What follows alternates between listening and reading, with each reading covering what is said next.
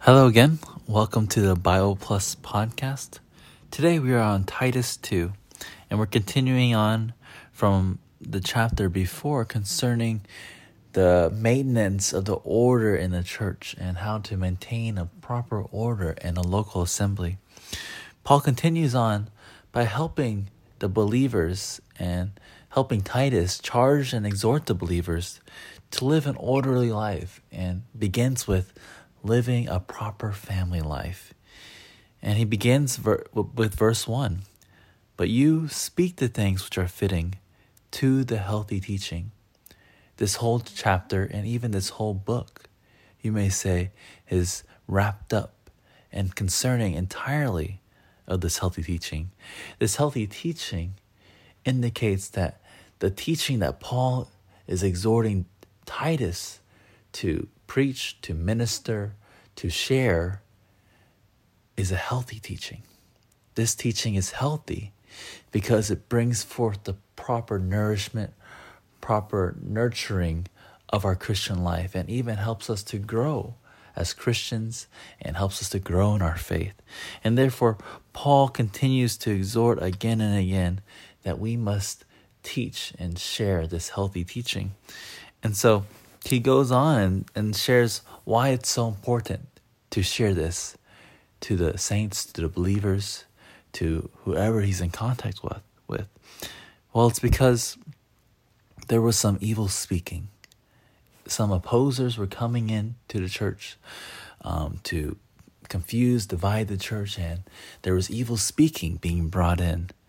What needed to happen, what Titus needed to do, was to share this healthy teaching. This healthy teaching was light imparting, life-giving truth. This truth is concerning the entire contents of the New Testament and help the believers, the Christians, stay on the right path, stay on the right track to fulfill God's eternal purpose and to grow, to become mature Christians in life and in faith. And Paul continues. We see that there's an interesting turn here where he exhorts slaves to be subject to their own masters in all things. This is in verse 9, to be well-pleasing and not contradicting. This is very interesting because slavery is totally against God and his creation and the position of man.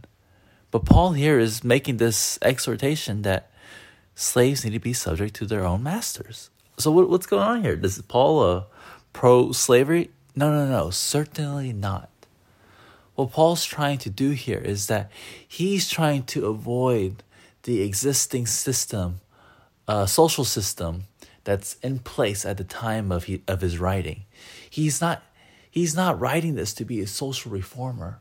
Rather, he wants to be a minister of God's economy, of the teachings of the Bible, of the truth, and wants to completely avoid and completely stay away from trying to be a social reformer. And so what Paul is trying to share here is that he wants the slaves, even in such an ungodly social system, they can still live a godly life in all godliness.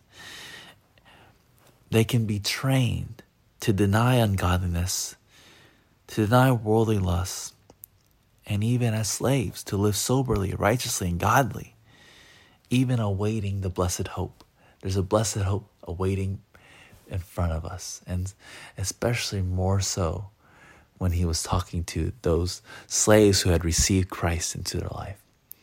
Those slaves had no rights in that social system, but even in such a social system, they could still live out Christ, still be godly, and bear the proper testimony of Jesus to their masters, to their fellow slaves, and even to the entire social system.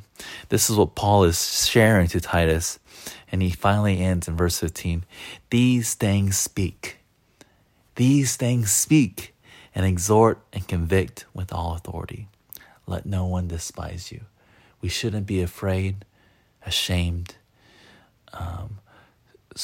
shrink back from sharing these healthy teachings. These healthy teachings fulfill God's eternal purpose and help us, help one another, help other Christians grow in life, become mature, and even become godly, where we express God and represent God here on the earth. This is the healthy teaching that Paul wants Titus to share in chapter 2.